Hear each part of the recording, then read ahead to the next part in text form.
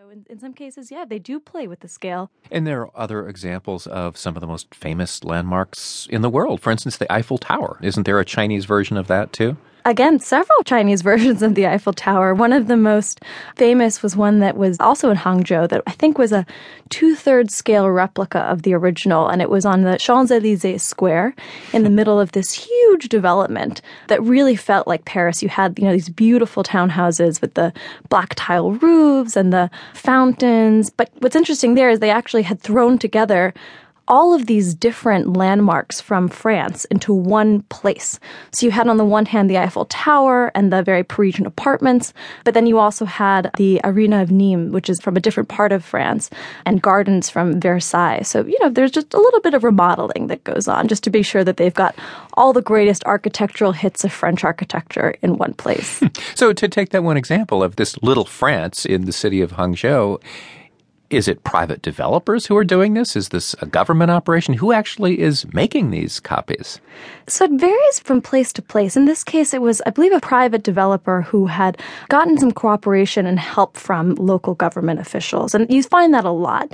One of the most incredible examples of this duplitecture movement was in Shanghai. And this was called the One City, Nine Towns plan. And here, they were decided to build 10 satellite cities around Shanghai, each in the architectural style of a different European country.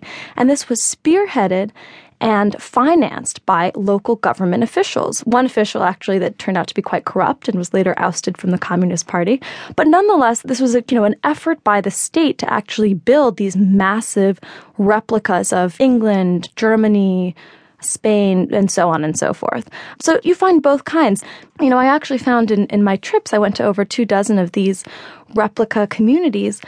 The ones that had been built by private developers, like Vanke, tended to be more thriving and bustling than those that had been built by local officials or state-owned enterprises, this sort of marriage between the private and public developers.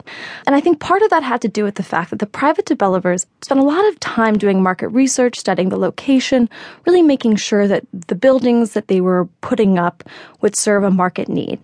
On the other hand, a lot of the government-sponsored developments have really remained these ghost towns, completely uninhabited, huge, sprawling developments that have maybe a handful of people living in them.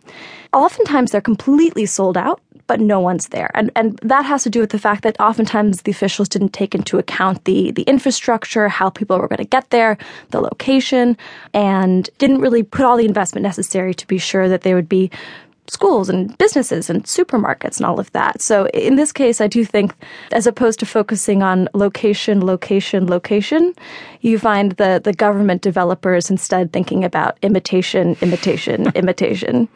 In China, copying can be an end in and of itself. There's something remarkable and prized about the ability to create a convincing literal copy of something else. A good copy can be seen as an indication of mastery or skill. It's not a sign of a lack of innovation by any means. All of this raises the question of why are people doing this? I mean, why are the private developers creating whole communities? Why are people wanting to live in a copy of the White House, for instance? What's the appeal? I think that China, in an effort to show that it's making it big, has turned to faking it big. When China copies Paris, it's not meant as an homage to France. It's meant as a celebration of China's success. And that's on both a personal and a national level, if you will. One of the big parts of my research was going and speaking to the people that were living in these communities to ask them what was so appealing about a fake California or a fake England.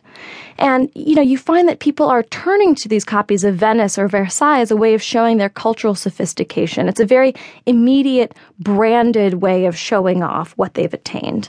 I think a lot of the Chinese residents have chosen places that are instantly recognizable as high-class, famous landmarks that were made for the rich and famous, whether it was the President of the United States or the King of France.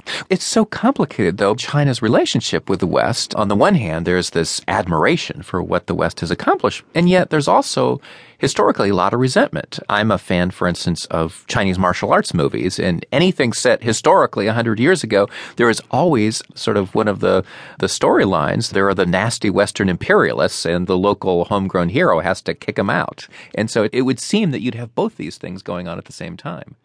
China obviously has a history of